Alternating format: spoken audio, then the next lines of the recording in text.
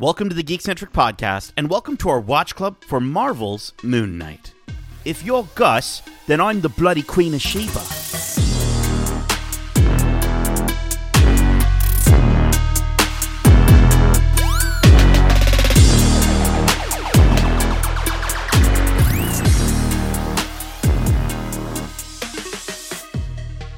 Welcome to Watch Club. My name is Nate, and this is our watch club for Marvel's Moon Knight, Episode 1, titled The Goldfish Problem. If you're joining us for the first time, this is Watch Club, our weekly review series, kind of like a book club, but way better. Keep in mind, we will be going into full spoilers for this series and the MCU in general, so if you haven't watched this week's episode yet, be sure to do so, and then come right back in a snap. Now, before we strap ourselves to our bed and jump in a cupcake van, let me start off by letting you know that, if you've listened to our previous watch clubs, this one is going to be structured a little differently. It's unprecedented for us here at Geekcentric to get 4 episodes of a 6-episode Marvel series. So with that in mind, we've already seen 4 episodes, and therefore we're not going to really be doing much sort of speculation as we kind of, like to do on the show. So for our first 3 episodes, we've decided to treat these more like spoiler-filled reviews. Don't worry, we're not going to spoil anything. We won't be alluding to anything. We're being very cautious of that.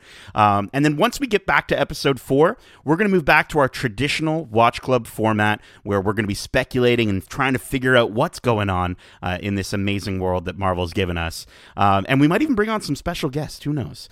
So we're going to kind of use this watch club format for these few episodes to break down our favorite moments, and we'll still give a review score just like we normally do. But we're not gonna break down moment to moment and ask questions that we might already know the answers to. So with that said, let me introduce you to the other personalities joining me today.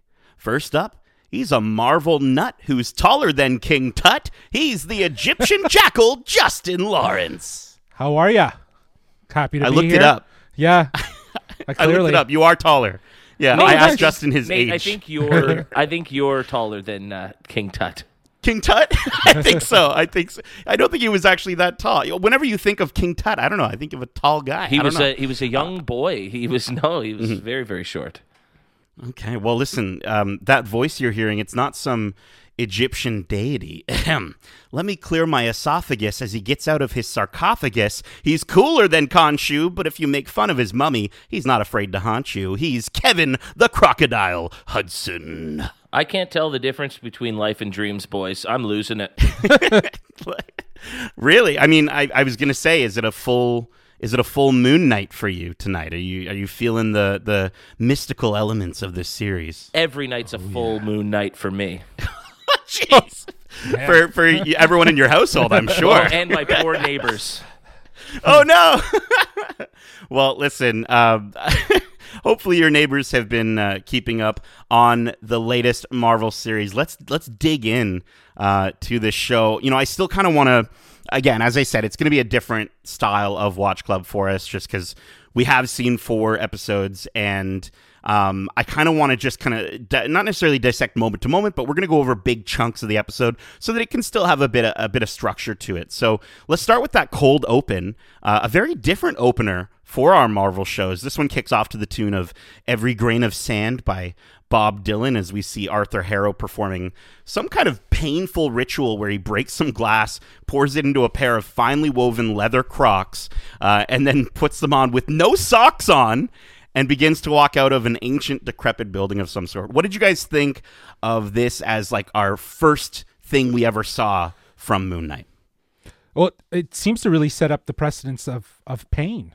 The idea of pain and experiencing pain, and whether that be self-inflicted or part of potentially, again, as you pointed out, a ritualistic belief.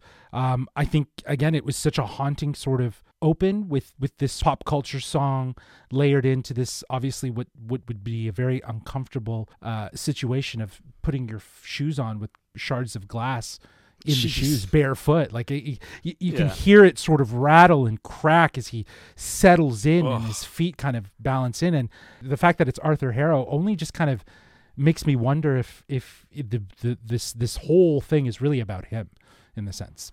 Ooh, well, yeah, I mean, I was originally going to say this, like so much of this episode, is just a moment for you to go, oh, I wonder why that's happening, only for you to never really figure it out.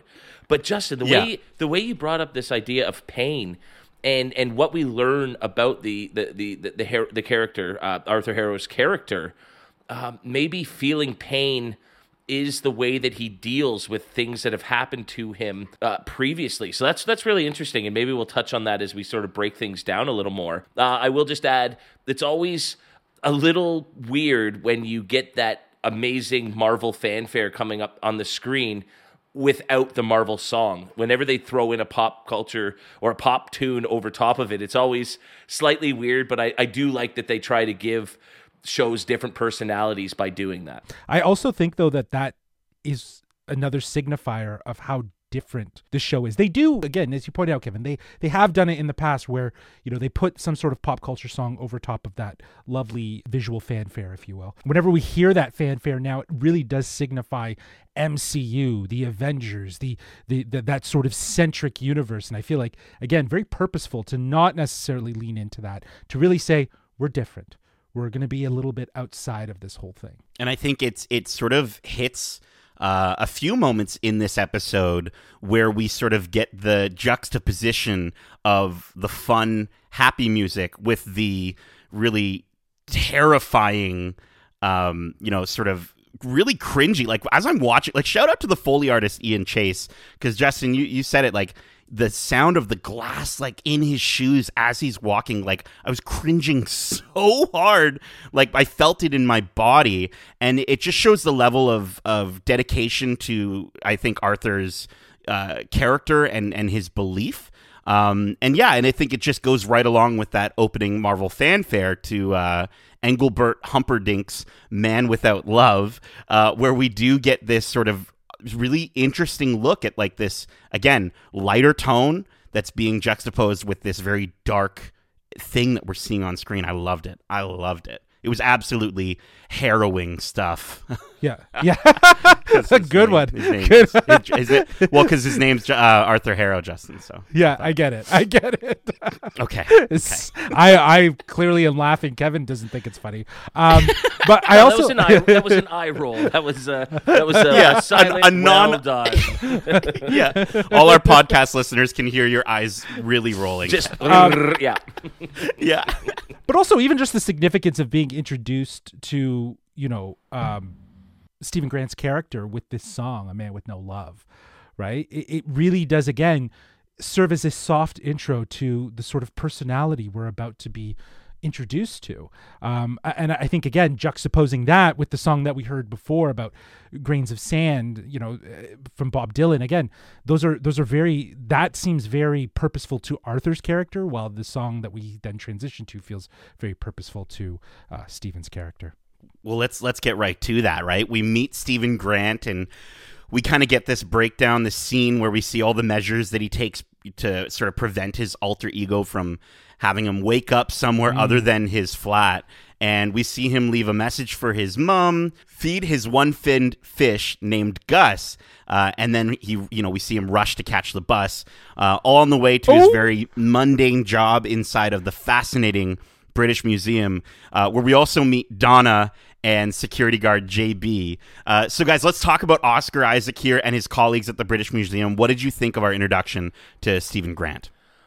Right off the bat, I know we're supposed to be focusing on our main character and Oscar Isaac, but Lucy Thackeray as Donna is so amazing. She's this quintessential dry humored British character. Like she's something right out of a Ricky Gervais show. Just dry Absolutely. humor. Everything she says is hilarious, and it's not meant to be. She's not trying to be funny. She just is because. And so their interactions here are fantastic.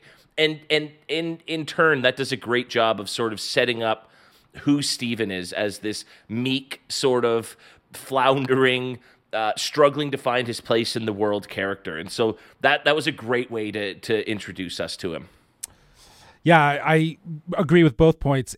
Donna as sort of a comedy to the show was a nice sort of tone. It fit well, and there's a couple other comedy beats that we'll see later. But the introduction to Stephen Grant's character here, it really does kind of establish the sort of coping that he has. Like, he's in a very managing his mentality stage, and that's easily established just in him waking up in his room, like in that scene. And he's trying to make ends meet, obviously, as we see that he gets to the British Museum. So the focus here is obviously on a character that doesn't really know himself. He's very lost, and he's not necessarily as conventional, which feels different from everything else that we've seen of these new heroes and new characters that we meet in the MCU. Well, I think the biggest thing to that point, Justin, is he doesn't have confidence. He doesn't have confidence in himself in pretty much every aspect except for his love and knowledge of ancient Egypt. And so I do like that aspect of him. I love how meek and cowardly he is. Even just him being like, he's just like okay with the broom salesman in front of his flat every morning. He makes enough of a guff about it, but he doesn't really. He's clearly annoyed, but he's not going to do a damn thing about it. And that is exactly Stephen Grant in a nutshell. Just like you don't know my name. It's really bothering me. I'll remind you, but very softly and in passing, and just JB every single time, just all right, Scotty. And just with Donna, like, yeah, dude. Every time I think of her character, I just think of the word cheeky. Like, he's so cheeky, like that is the voice that comes to my head every time. And yeah, man, so good. I love how she crushes his dreams to be a tour guide, and he was just like, that's actually completely heartbreaking to hear. Like, And I also love that his only friend is a statue man that can't talk to him. Like, that can't even tell him to stop. It's so good. Well, yeah, and you might ask, well, why not just talk to an actual statue? And it's clear he wants to talk to another human being about what he's going through, but knows nobody will listen. This statue character has no choice. He's stuck there. He has no choice but to just sit there and listen, and that's all Stephen needs right now. He just needs a proverbial shoulder to cry on, an ear to talk to. That's all he needs. But it seems like he brought him what I can only assume is either a burrito or a wrap. I think he also gave him a tip.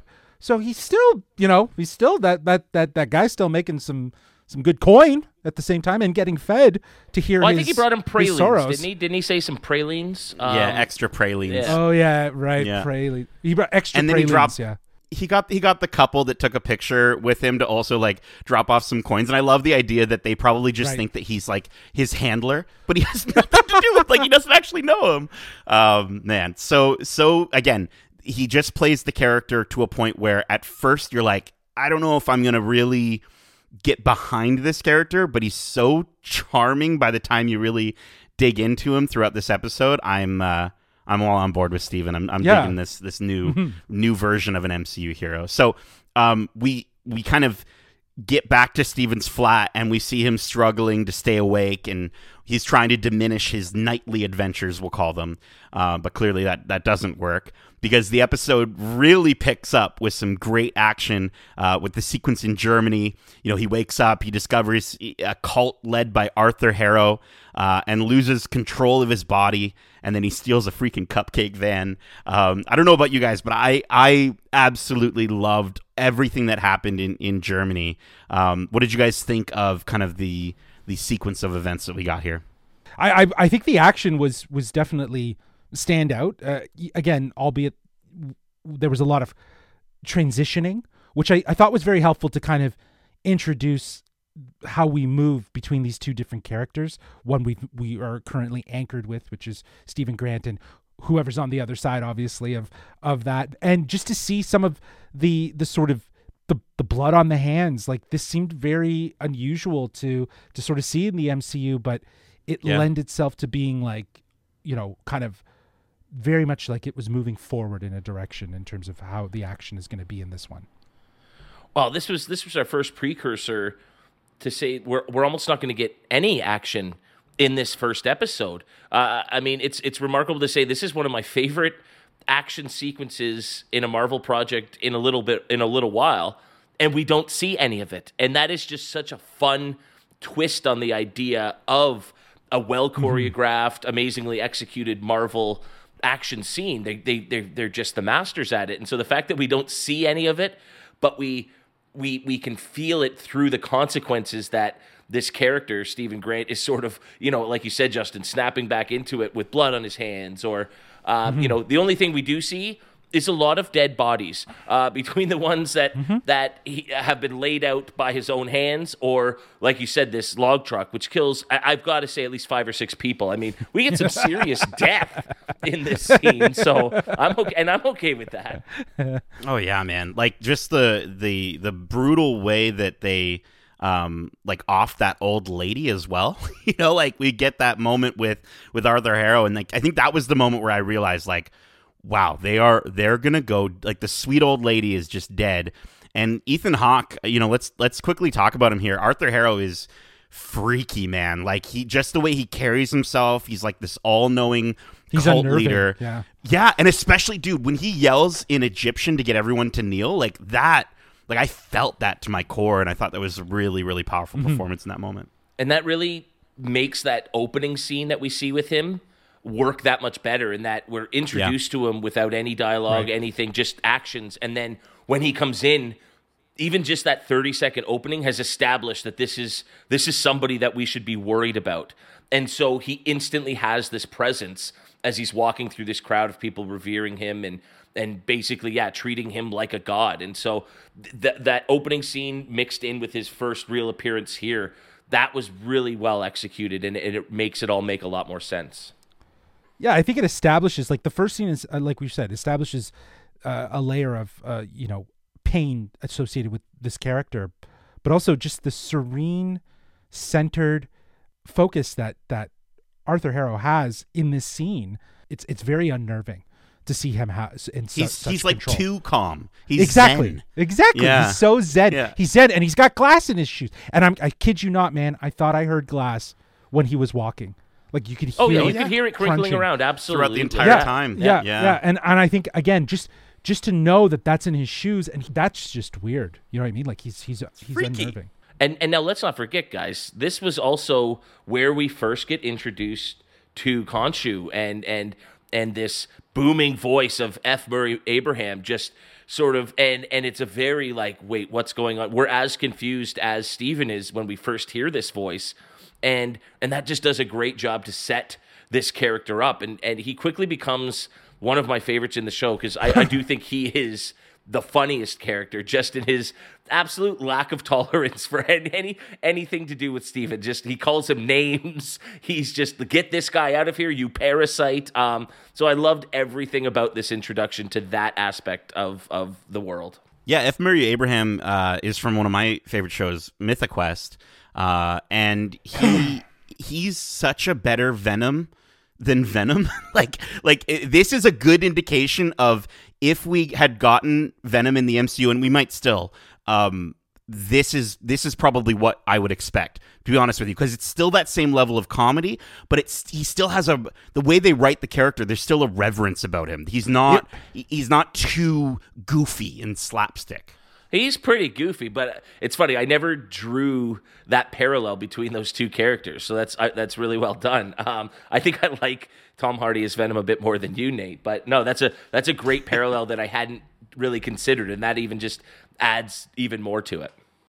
The voice was very reminiscent, like, of a very Disney-friendly voice. You know what I mean? Like, I could see that voice on a very Disney-esque character.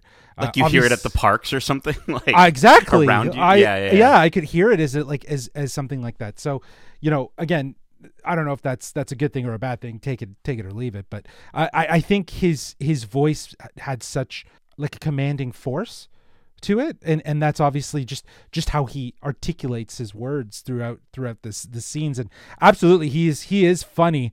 I will say, you called out a sweet old lady that gets killed. I just want to call out the sweet old lady that was sitting in the truck that gave Steve Grant the finger while smiling while she zoomed by. I died laughing. I died. She's smiling and just like giving her the finger, and I was just like, I died laughing. So I just wanted to shout her out real quick. And it was also really cool in that sequence how, we see him driving forwards and knocking off the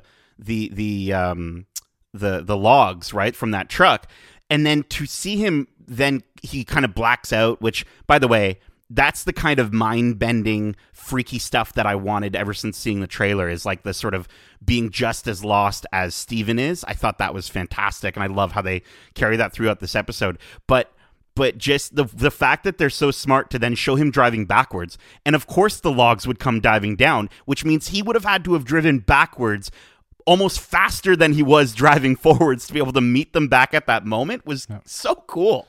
And I think you called it out perfectly there, where he's transitioning through these different points. It's like Lost. Lost did that as well with their show when they moved you from different time periods. So with we know Desmond time, and what have you. Yeah, exactly. We know time is sort of transitioning here. So it's interesting that they're using a sort of auditory and visual cue that can kind of signify that. Well, and leave it to Disney. I mean, it's been almost 20 years now, but I think people who watched Final Destination 2 along with myself have ever since been afraid of driving near a log truck on the highway. And now they give us another scene to just fear and worry about log trucks on the highway once again. Like, way to bring up a traumatic moment from 20 years ago in my life. Dude, I try to even just not even drive near normal trucks on the highway. So now if I see a log truck, I'll be staying far away from it. But if I do see a cupcake van, I am going to jump onto it in hopes that Stephen Grant will smash my face with cupcakes and then apologize constantly. Bro, just come back to so Toronto. good. I'll smash your face with cupcakes and we'll make videos. Let's do it. Okay, let's make some videos. I'm sure we could make a lot of money on the internet. Guys, keep your OnlyFans business to yourselves. No. That's just in our dreams. Speaking of dreams, we see Steven wake up from his bed thinking it was all a dream. But then he notices that Gus, there's something different about Gus. He's got 2 fins now instead of 1. And then he doesn't know what day it is. He misses his date, and instead he eats a steak. And so then he heads back to his flat where, I think this is really where we start to get the horror element of the show, and it really starts to show up. What did you guys think of this sequence as we see Steven discover the cell phone, call Layla, and meet Mark for the first time? This scene at the restaurant is just such tremendous acting from Oscar Isaac here. I could feel his pain here. It was, and just like the nervous laughter that's masking his just absolute fear of what's going on in his life, plus also the disappointment that he's finally got this date with a girl that he clearly likes, and he's somehow blown it without doing anything. It was heartbreaking, and I thought this is some of the best acting we've seen from him in the whole show so far, and in particular in this episode, because it isn't the quirky side that's really making us sort of fall in love with the character throughout the episode. This was the opposite of that, and it was really, really sad in a tremendous way in terms of his performance. And I loved watching a vegan order a steak, and he's just like the good bit. Just give me the good bit. And then kind of moving into the flat, I thought they did this perfectly. Like the way that they kind of subtly brought in him discovering. Again, not through any sort of exposition. He wasn't told. He just sort of saw something on the ground that clearly was indication that he had to move the furniture. And I thought they did that really, really well to kind of give this really natural method of him sort of discovering this other aspect to his life. I thought that was so well done. Yeah, well, it was a good sense of how it led us into that discovery. This part kind of felt very Born Identity, just this moment. Right, where I don't know if you've seen the original, where he starts to kind of discover his identity and whatnot. So I feel like this was fun because we start to see that there is something about his personality that he is really unaware of, right? Like he is not cognizant of what is going on. Well, and I will say, just in our preview show, you mentioned that we're not really given any context as to when this show takes place, but I think we might have gotten an indication here. In that, if he's using a Motorola Razr, that phone came out in 2006. So how does he have an adapter for a phone that he doesn't even know is his, unless that's just the phone that everyone is using at this time? I'm not about to say that this takes place at a time even before the whole MCU takes place, but I did find it interesting that he was using such an old, outdated phone. I don't know if there's any significance to it. That's a burner phone, and that doesn't really to me that's very much what a burner phone would be. So See, he has a smartphone. They have, and we do see tablets and smartphones and stuff like that around. So I I think a flip phone is more of a burner phone that you can just toss and go. So kind of okay. So was the charger up in that hiding spot then too? Because it is plugged in. Probably it's a USB. It's probably a USB 2. It's probably something that is fairly easy to manage. Spoil all my theories. Why don't you? I love it. I've had a lot of burner phones though in the past, so Justin's got a very dark, seedy past. Exactly. But you want to talk about? How did you know that so quickly? But I did want to talk about the moment that they really start to hammer home the concept of these reflections in this episode, and obviously him looking in the mirror, and it goes dark, and we get that slight glimpse of Mark. Even throughout the episode, I was constantly looking at any reflection, going back and rewatching the episode. I think probably my favorite piece of cinematography, even though it doesn't necessarily do what I'm talking about here with like a reflection with Mark in it. But it's the moment that we actually see him leave the statue man. He stands up from the bench. The water. And it's a shot puddle. Panning up from the puddle. Like it's just so cool to really give you this sense of like going into this sort of alternate this world. idea of an alternate world, right? And and I thought this was so well done. The cutting back and forth between the scary lights and getting to see that terrifying sequence down the hallway, and then it just ends up being yet another old old ladies in this show. That's a good point. I don't know what the deal is. That's with a really good point. I loved seeing this visual. Like again, this is a lot of stuff that has already been on the internet. They released this scene. They put it in the trailers. Exactly. So, it's not a surprise to see it in context of the scene and the moment and how we build up to it. Again, as you said right at the top of when you were describing it, this is where that introduction of the horror elements start to really trickle in. We're already getting a lot of like psychological vibes that already kind of skew a little more horror already, but here we start getting those strong horror visuals, the dark hallway, the lights as they flicker, just creating more of a mood. I think probably some people, and I know some people are going to go, oh, well, they could have gone way harder with the scariness of some of these moments. But I think it's the right amount so that it still incites the fear, but it's not unapproachable. It's not something that's like, like audience members would be like, oh, well, I don't think my kids should watch this. If they are, let's say 12 or 13 and stuff like that are into MCU, again, the horror felt the right tone that felt fresh for MCU, but on the right level, if that makes sense. No, it does. Yeah. Yeah. You can't take it too far. You did mention that this scene is sort of almost given away in the trailer. And so it didn't quite pack the same punch as I think somebody who hasn't seen that scene in the trailer would feel watching it for the first time in context, but it then does give you a pretty good jump scare to sort of cap it all off. And so it did work. And you're right. This is the perfect level that there might be some hand holding as people are getting a little nervous here, but it's not too much to turn anybody away. And it's certainly, for anybody, worried that it might veer too far into this territory going forward, it never crosses a line. You're right, Justin. This is the perfect way, especially to introduce horror elements into our universe. This is a perfect way to start that. And I got a fun little tidbit here that I just recently read. Oh, a tiddly bit? A tiddly bit that Oscar Isaac actually got his brother to play his alternate self whenever he was acting against either Steven or Mark. So I thought that's pretty cool in the sense that, because I think it is such a difficult thing to just act off of nothing and then go back and then act again. So the fact that he got his brother in there, I think that's pretty cool. Shout out to Oscar Isaac's brother, whoever he is. Is it Isaac Oscar? Is that his brother's name? I don't think so. I think you can have the same last name, Justin, usually. Okay, guys. So lastly, we have the sequence in the museum.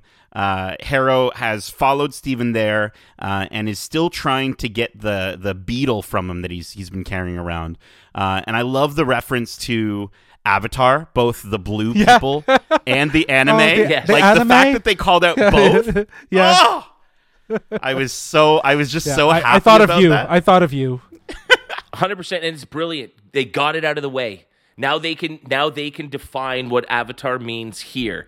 You know, and, Yes. and it's not like they're inventing anything. So smart, you're right. But they're getting those illusions, those jokes out of the way, and they're doing it themselves. And Marvel's so smart with that sort of thing, is that they'll poke fun at themselves so they can move on from it and just tell their story. Yeah, they normalize it of what an avatar is, but drawing in that pop culture reference, I totally agree. That's super smart that they did that. And I absolutely 1,000,000% know that this isn't the case, but I'm just going to pretend like they're putting a subtle bid in that they're going to buy Nickelodeon's Avatar. Let's make it happen, Disney. Go, please do it now, right now. And then, guys, we kind of get the sequence with the Anubis creature chasing Steven into the toilets, as they say in the UK, where he gives up control, and we finally see Moon Knight in all his glory pummeling the utter crap out of that dog man thing. What did you guys think of our first look at Moon Knight in action? Well, I'm just going to jump right in here and say, yes, they call it the toilets over there, but where were the toilets? It was just a long hallway of sinks. There was no indication that there were other rooms there. Watching it twice, I was like, wait a minute, there's no sign of a toilet in this washroom. What's going on here? But that aside, such a fun way. They didn't give it all away yet. We get glimpses of it, but we don't see any sort of full transformations. And again, we still don't get any actual action. It's all left to our imaginations. The illusion. Before he turns around, we get the first look at him in the costume episode wrap. I thought that was just such a great way to instantly make me go, oh, I need more of this. Yeah, and again, a lot of this was seen already. This was the first look for Moon Knight. This was, in the teaser trailers and so on. But again, in the context of leading into having that really profound moment where Steven is talking with Mark in the mirror, and it's like, let me take over. I can save us. I can, and that idea of submitting and giving in to that other side. I think that really sets the tone for what the rest of the show is really going to deal with in this sort of dichotomy of the two. So it and the fact that mirrors again really play a huge part and will continue to, and as we already referenced, the mirrors being so integral in just sort of the introduction and the sort of tease of how there's like this sense of connectivity between worlds. It's very interesting. So yeah, I want to shout out the VFX and the production design for this sequence as well, because again, seeing the reflections, they move at different times before they make their way into the bathroom or the toilets. But I also loved how they showed hieroglyphics on the wall, but only on the Mark side of the mirror. And then as soon as Steven gives up control and we get the Moon Knight, they're glowing all around him. It's just, that is so freaking cool. And to sort of sit there, and obviously when we do these watch clubs, I usually watch these a few times. And so watching it back, I didn't notice it the first time, but watching it back, I was like, that is so cool how intentional that was. And so cool. Love it. Great. His costume looks fantastic, and I'm just I'm excited to get to this episode really did get me stoked to be like, okay, let's go. Let's watch this next one. Go. So I'm gonna just go ahead and jump into our overall thoughts and final score. And for our final score for this episode, I think we're gonna rate it on a scale of 1 to 5 face cupcakes. So which I honestly like, the more the merrier. I think that I don't want to spoil 10, my rating, please. but yeah. Exactly. Justin, why don't you kick us off for this one? Yeah, I think we've said it. This episode was great in that it really does hook you. I'm intrigued with all the mystery that this episode lays out and how it helps establish Steven's character as this aloof, very meek, very, lacking of confidence, and also just kind of showcasing him sort of coping with whatever's going on that we don't really yet fully understand. In many ways, it feels to sort of victimize him and also utilize him as more of a tool, as what Steven is in this episode. And I love the mix of action with the horror elements that we talked about. And it really does all kind of lie on Steven's mental instability here, right? It just really does hammer home that. And I think one of the biggest things about this episode that I love is that it feels so entirely separate from everything going on in the MCU. I was mentioning in the preview show that again, there's just such a look and feel to this entire series that feels so outside and is branching off from the existing MCU timeline that we know, and that's refreshing, and it opens the doors for more things. So, again, it hooked me. I'm excited for where we're gonna go. So I'm gonna give this episode 4 out of 5 face cupcakes. Sounds delicious. Kevin, how about yourself? Right off the bat, I love how you said he's a tool. And I could just picture Khonshu saying, "Oh no, not this tool again." But trying to give this episode a rating, it's really hard not to look ahead at some of the other episodes we've already watched and then compare to that. But I'm going to do my best here to just give this a singular grade based on this episode as an introduction to a new character, a new type of series. And in that regard, this show just does a solid job. It feels like we're on repeat here. Every time a new Disney Plus show comes around, we're like, oh, they've found another way to bring us an original, unique character and style of show. But it's because they keep doing it. Somehow they keep managing to do it. And I don't know a lot about this character, but I know Darcy Hudson, our Marvel guru, is a huge fan of this character. And so we've had chats about his expectations for what this show could be and what the character will bring. And so far through this first episode, it's the kind of mystery and mysticism that we haven't seen really from the MCU yet. And I know we're going to get really into it with characters like Blade, Kit Harington's character from the end of the Eternals. This is starting off that sort of dark, psychic, magic, that sort of world of Midnight the Marvel Suns. Yes, and so for this to be our introduction, I think it's the perfect way because they give us a character that is just so affable and likable in Steven that we feel his confusion and his fear, because this would genuinely be a terrifying world to just be thrust into without any control. And so the way they balance all of those aspects is just so well done here.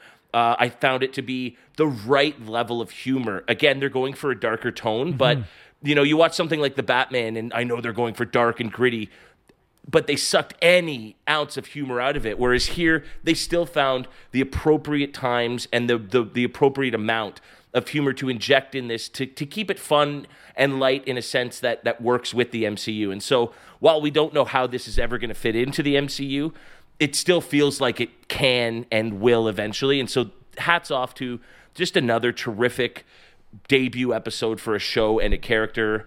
I loved it, and I loved, I know I mentioned towards the top of the program here, I loved all of the action that we didn't actually see, but it still felt like we did. That is such a cool new spin on action in a superhero movie. So yeah, I really, really liked it. I don't want to go too high here because, hopefully the show will only go up from here. So I'm going to start off with a solid 4.2 out of 5 face cupcakes.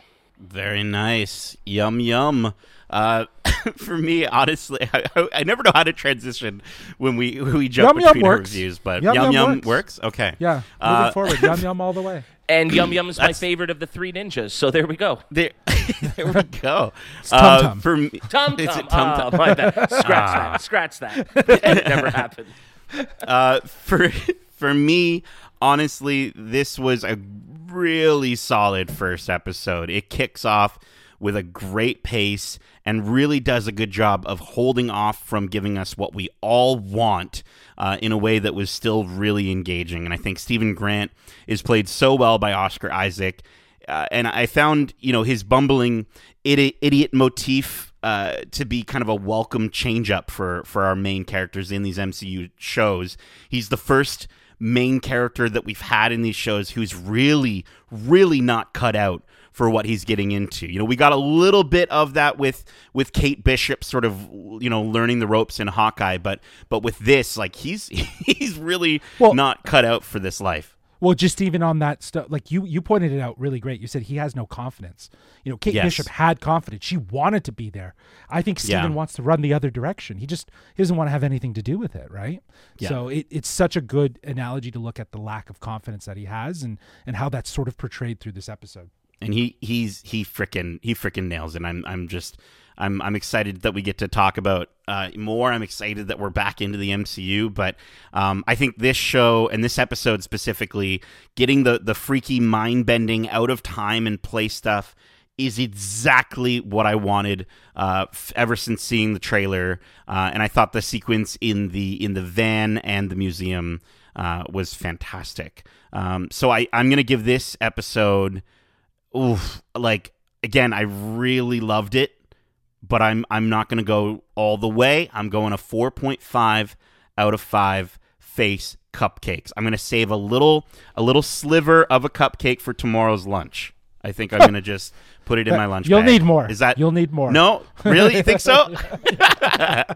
All right. Well, listen, that is... Come on. Somebody who could only eat 4.5, Kevin, okay? Jeez. Don't judge me. I'm reminded of the episode of The Office where Kevin goes, mini cupcakes. Cupcakes are already smaller versions of cakes. Where does it end? And he's so serious about it, too. Oh, he's angry. Anyways, that is it for this week's episode of Watch Club. We hope you enjoyed it. And if you did, make sure to subscribe to us wherever you like to listen to podcasts, if you haven't already. And if you want to write into the show with your thoughts or predictions on the shows we cover in Watch Club, well, I'm going to, here, Justin, look at me. Justin, look at me. Look at me. I'm going to hand control over to you. You're my personal deity, Justin the Egyptian Jackal, and I'm going to hand control over to you to let our listeners know how they can reach us. Well, they can reach us at wearegeekcentric@gmail.com. That's wearegeekcentric@gmail.com. Or they could reach out to us on Twitter @geekcentricyt or on Instagram @wearegeekcentric. I was going to say Facebook. Who the fuck uses Facebook anymore? Are you you must be in an alternate universe of some kind or something. Keep in mind, we have a ton of other episodes covering the latest and greatest shows and movies out now, including our recent spoiler-free review for Apollo 10.5, A Space-Age Childhood on Netflix. And we also have our spoiler-free review coming up also on Netflix for Judd Apatow's The Bubble.